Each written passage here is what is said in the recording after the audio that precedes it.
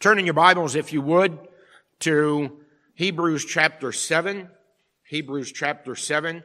We are progressing through the Heidelberg Catechism. And we have been in this section on the sacraments. There are two sacraments, sacrament of baptism and the Lord's Supper. And we have been looking at those as Pastor Dan has led us through the Catechism's teaching on that.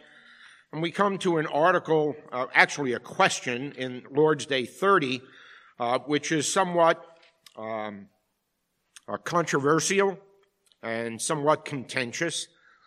And we'll read that in just a moment. We want to read God's Word, Hebrews chapter 7, verse 27.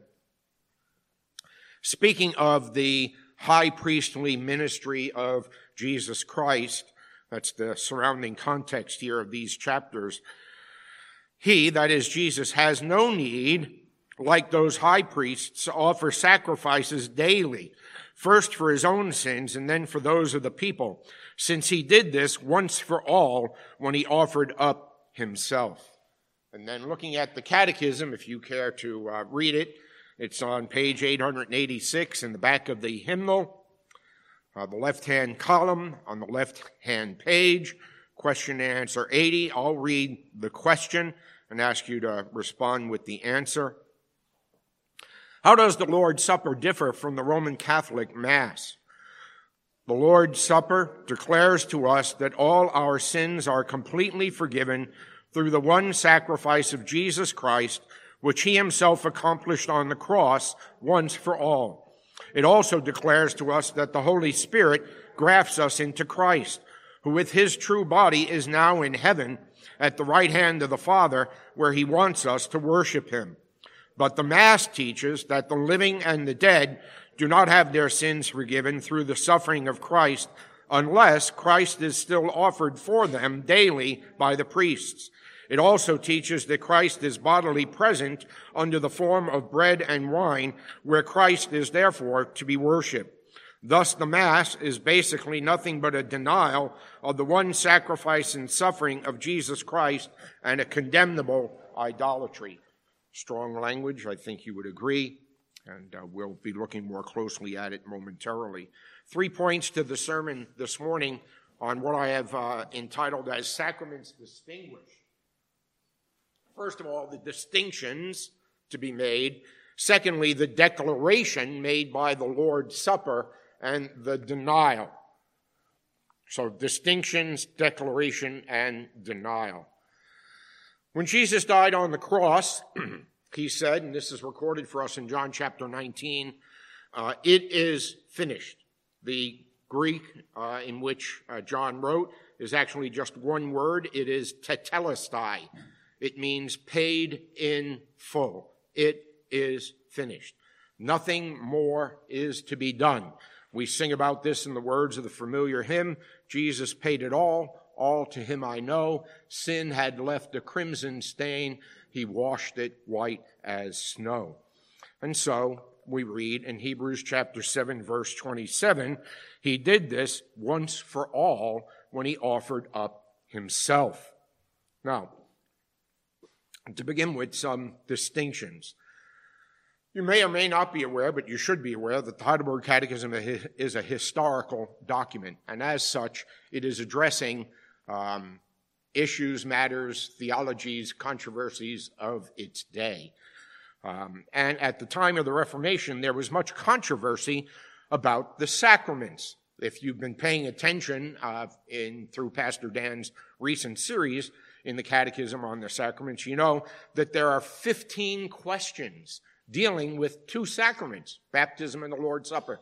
15 questions are devoted to the sacraments. Why? Because there was a great need to bring biblical clarity on the matter of baptism and the Lord's Supper and to distinguish what it was that the Reformed believed as opposed to other sections of the Christian church. At the time, there were the Reformed. The position is recorded for us in the Catechism. There were Lutherans, which is distinguished by this teaching as well as a number of other things. I'm not going to elaborate on that at this point. The Anabaptists, and by that you should not understand Baptists, all right? Anabaptists were not Baptists of today.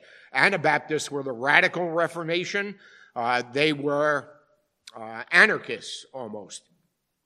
Anna is again Baptist, baptized again. They didn't accept Roman Catholic baptism, said you had to be baptized again. There's a lot to be said about that, but do not confuse Anabaptists with the Baptists of today. So you have Reformed, you have Lutheran, you have Anabaptists, and you have Roman Catholics, all right? And all were teaching different things with respect to the sacraments. So here, specifically in question and answer 80, we're dealing with the distinction or the difference, if you will, from a Reformed understanding of the Lord's Supper and a Roman Catholic understanding. Now, just generally, let me basically give you a summary here. When it comes to the sacraments, you can either have too high a view of the sacraments, that is, that they actually save by participating in the sacraments, you're saved, or you can have too low a view of the sacraments where you don't refer to them as sacraments at all, and we'll look at that momentarily, all right? So just as a generalization, you can be either too high or too low. The Reformed position takes the via media, all right? A too high approach goes beyond what the Bible teaches. That is, that sacraments actually save. They don't. So that view goes beyond what Scripture teaches. A too low view of the Bible, of the sacraments, a too low view of the sacraments leaves out things that the Bible actually says about sacraments. So that's just a generalization, all right? There are many who think, and even today, that baptism saves. Baptismal regeneration, for example. This is certainly taught in the Roman Catholic Church, some segments of the Lutheran Church, and some segments of other denominations. And that the Lord's Supper saves. That's reflected in the teaching of the Catechism here, all right? The living and the dead do not have their sins forgiven through the suffering of Christ unless Christ is still offered for them daily by the priests. So the sacrament of the Lord's Supper is a means of salvation, all right? And much more could be said about that. I'm trying to generalize, all right? So there are distinctions being made in the Heidelberg Catechism from other segments of the Christian church at the time of the Reformation, and those are applicable broadly still today. Significant to note is a distinction between the individual and the institution. Between the individual and the institution.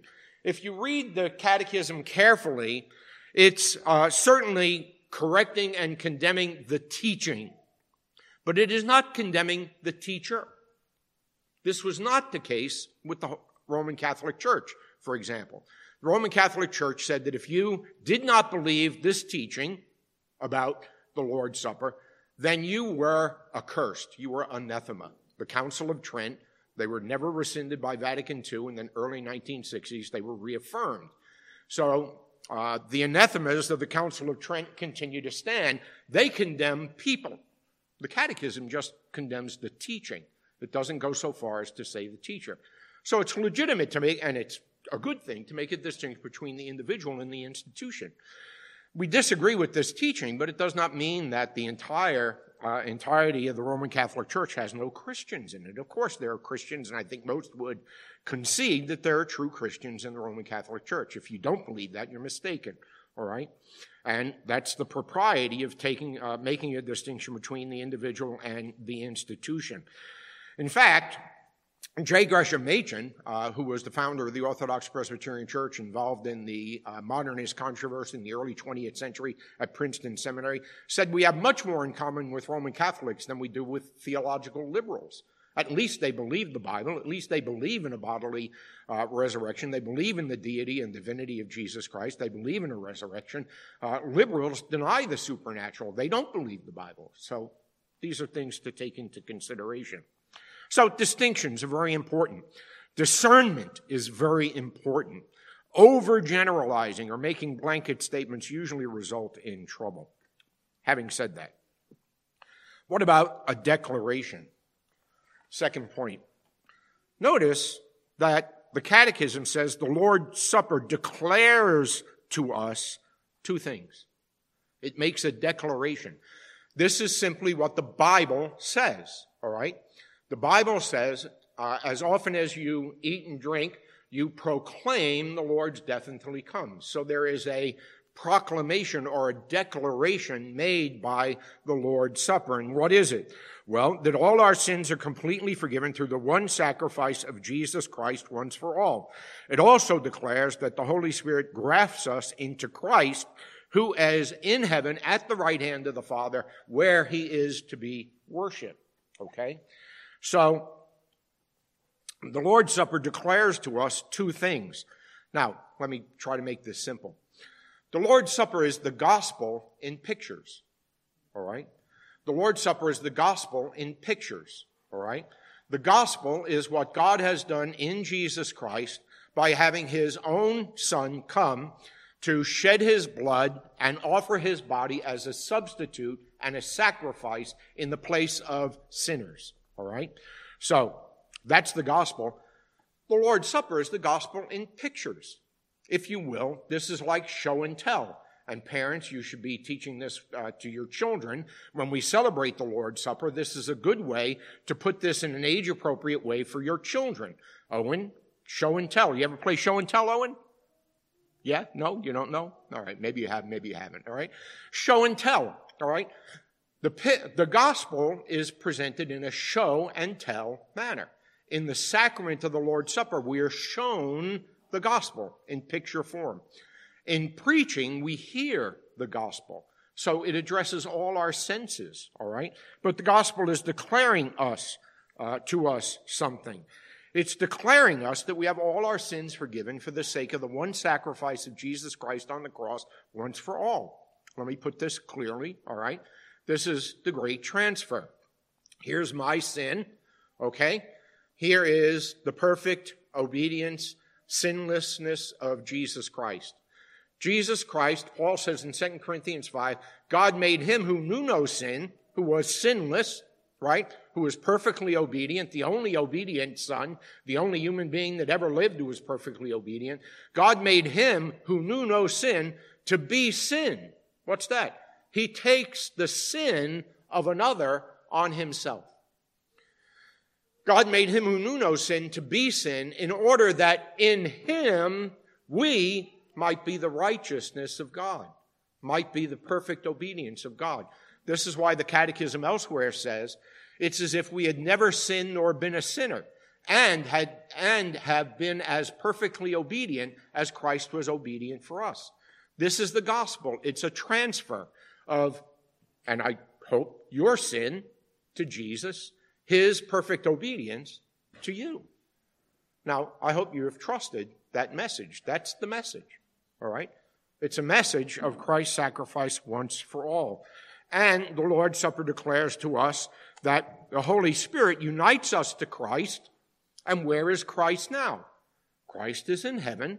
He is bodily ascended, and we are to worship him there, all right? Now, look at a couple of passages of Scripture with me, because the author of Hebrews, like hammering a nail, is pounding this truth of once for all sacrifice of Jesus Christ home to his hearers.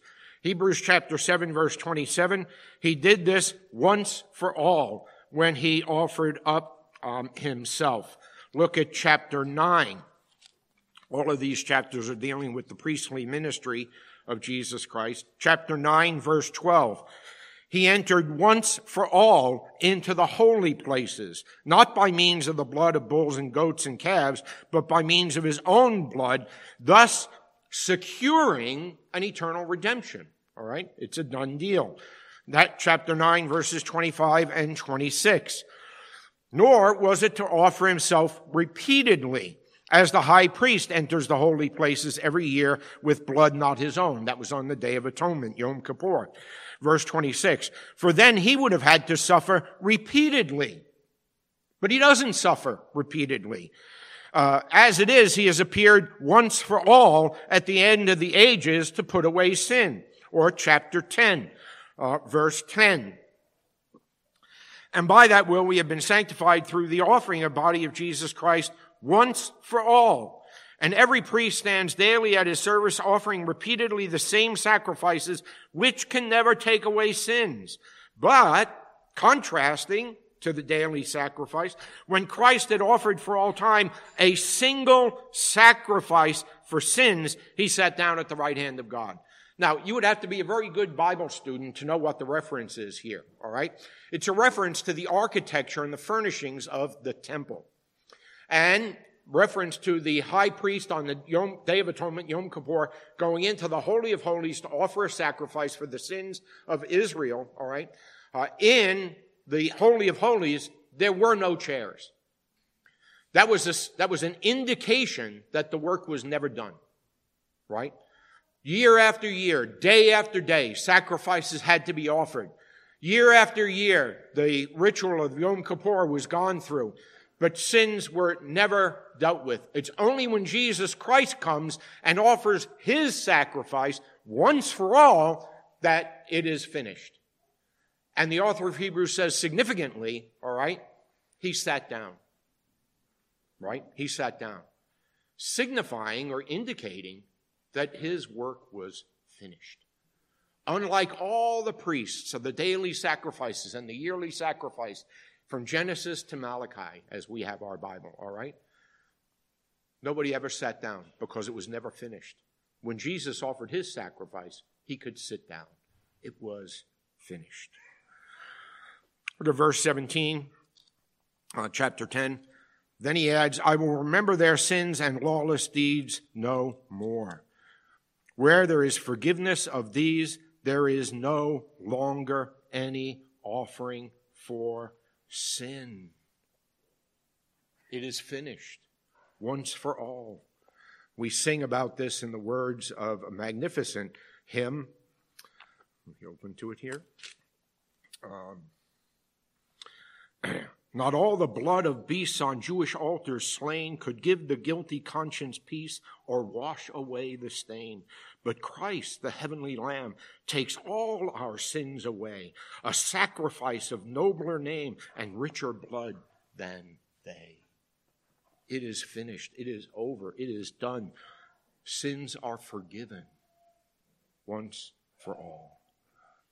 Which brings us to the denial. Our catechism says that the Mass teaches two things as well.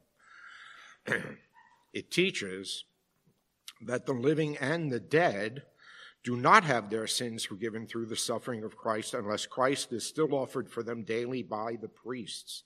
Secondly, it teaches that Christ is bodily present under the form of bread and wine, where Christ is therefore to be worshipped. So it teaches, one, that you need the sacrifice of the Mass in order to have your sins forgiven. Pastor Dan kind of veered into this theology in the past, where he talked about this is based on Aristotelian philosophy. I'm not going to do that. It's for the chain of being, from becoming to being. You're not a philosopher, don't worry about it. All right? But you don't have your sins forgiven unless you participate in the sacramental system, including the Mass. And because of transubstantiation, Pastor Dan dealt with this, bread and wine actually become body and blood and are to be worshipped or adored. Now, you may wonder, well, people don't really believe this anymore, right? I mean, this was the Reformation. It's been hundreds of years. Well, I brought with me the Catechism of the Catholic Church just to substantiate this assertion, all right? So yes, the Catechism was written centuries ago, but this was written recently, all right? So I'm just going to read some relevant sections here. Section 1364, the sacrifice Christ offered once for all on the cross remains ever present. As often as the sacrifice of the cross by which Christ, our Pasch or Lamb, has been sacrificed is celebrated on the altar, the work of our redemption is carried out. When the sacrifice is offered, by the priest on the altar, our redemption is carried out. 1365, because it is a memorial of Christ's Passover, the Eucharist, that's communion or the Mass, is also a sacrifice.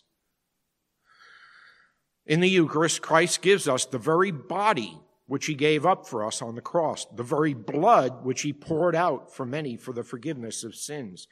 1366, its salutary power, that is, the Eucharist, be applied to the forgiveness of sins we daily commit. 1367, the sacrifice of Christ and the sacrifice of the Eucharist are one single sacrifice. The victim is one and the same now through the ministry of priests who, when offered himself on the cross, only the manner of the offering is different. In this divine sacrifice, which is celebrated in the Mass, the same Christ who offered himself once in a bloody manner on the altar of the cross is contained and is offered in an unbloody manner. 1371. These are just articles in the Catechism. The Eucharistic sacrifice is also offered for the faithful departed, that is, for the dead. When I was growing up, many of you know I was raised Roman Catholic, attended 8 years Jesuit education, 8 years Dominican and Augustinian education in the Catholic Church. We often went to Mass for my deceased relatives, which was a Mass for the family. It was held privately, not Sunday. Sacrifice is also offered for the faithful departed who have died in Christ, but who are not yet wholly purified. Now, is that the language of the book of Hebrews? I don't think so, right? So that they may be able to enter into the light and peace of Christ. 1376, the Council of Trent summarizes and then talks about transubstantiation. 1377, the Eucharistic presence of Christ begins at the moment of the consecration and endures as long as the Eucharistic species subsist. This is why only a priest can celebrate Mass, because he alone can change the bread and wine into flesh and blood. 1378, worship of the Eucharist is a sign of adoration of the Lord. The Catholic Church has always offered and still offers to the sacrament of the Eucharist the cult of adoration, not only during the Mass, but also outside of it, because it's in the tabernacle behind the altar, which is why people often genuflect before they go into a pew, because Christ is there. Exposing them to the solemn veneration of the faithful and carrying them in procession. This is the teaching, contemporary teaching, of the Catholic Church. Notice, though, significantly, I want to repeat for you, the Heidelberg Catechism corrects and condemns the teaching, but not the teacher. No such charity was allowed or afforded by the Roman Catholic Church. All of you here today, if you believe what the Heidelberg Catechism teaches, are, according to the Council of Trent and the Second Vatican Council, accursed because you believe that and deny what the Catholic Church teaches. Now, that's tough stuff. So if you think the Catechism's being tough, read the Council of Trent, the Tridentine anathemas, and that's not the only one. Now, Cornel Venema, who's a professor at Mid-America Reformed Seminary, where Dan graduated from, I am on the board there, full disclosure. He's written on this. He asked this question, and I think it's a good question. Should we continue to use language like nothing but a denial or condemnable idolatry in regard to the Roman Catholic view of the Mass? Is such language consistent with the requirements of Christian love and unity? It's a charitable question, I think. He goes on and he says, it would be preferable to consider an alternative proposal that retained the substance of question and answer 80 while removing the offending language. He suggests this. Thus, the Mass, in effect, denies, rather than nothing but a denial, the one sacrifice and suffering of Jesus Christ, and is a form of idolatry, not a condemnable idolatry. I think that's a worthy consideration, and I would hope that in ecumenical discussions that are ongoing, that's occurring. Okay. So, is this all a theological tempest in a teapot?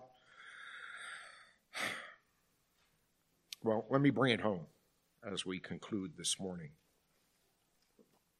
Who or what are you trusting in for the forgiveness of your sins? Who or what are you trusting in for the forgiveness of your sins? You see, it's not only Catholics, but many segments of Protestant church can be placing their trust in the wrong things for forgiveness of sins. Now, we've already said the Lord's Supper declares to us that it is the sacrifice of Jesus Christ alone which can forgive sins and gain one entrance into heaven. But of course, people trust all other kinds of things. And I ask you, who or what are you trusting in? If you're trusting in the Mass, your trust is misplaced. But if you're trusting in your parents, your grandparents, oh, my parents were good, solid Christian believers. My grandparents raised me to know the Lord. If you're trusting in your parents, nobody gets into heaven on coattails. Nobody. Are you trusting in your baptism? Well, I was baptized. I talk to a lot of people like this. Are you a Christian? Oh, yeah, I was baptized as a child. Or I was baptized when I was 5 or 6. Are you trusting in your baptism? Are you trusting in your faith? Can I tell you how many people I meet on the street? Are you a Christian? Oh, yeah. I walked the aisle at a revival meeting, right? Why do you think that makes you? Well, because I believed. I was told, believe in the Lord and you will be saved. Believe. Can I tell you something? Faith never saved anybody. Christ saves through faith. Are you trusting in your faith? Are you trusting in a date on the calendar that said, I became a Christian on January 31st, 1999? Is that what you're trusting in? Are you trusting in your church attendance? I'm a good Christian. I go to church every Sunday. My church has 2 services. I'm there for both. You see, if you're trusting in anything other than the sacrifice of Jesus Christ on the cross once for all, you're trusting in the wrong thing.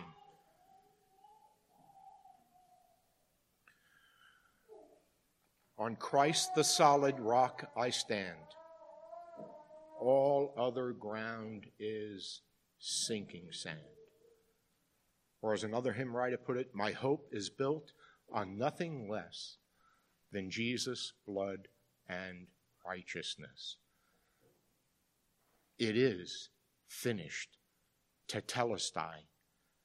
Jesus paid it all. All to him you owe. Let's pray. Lord God and Heavenly Father, we thank you for Jesus.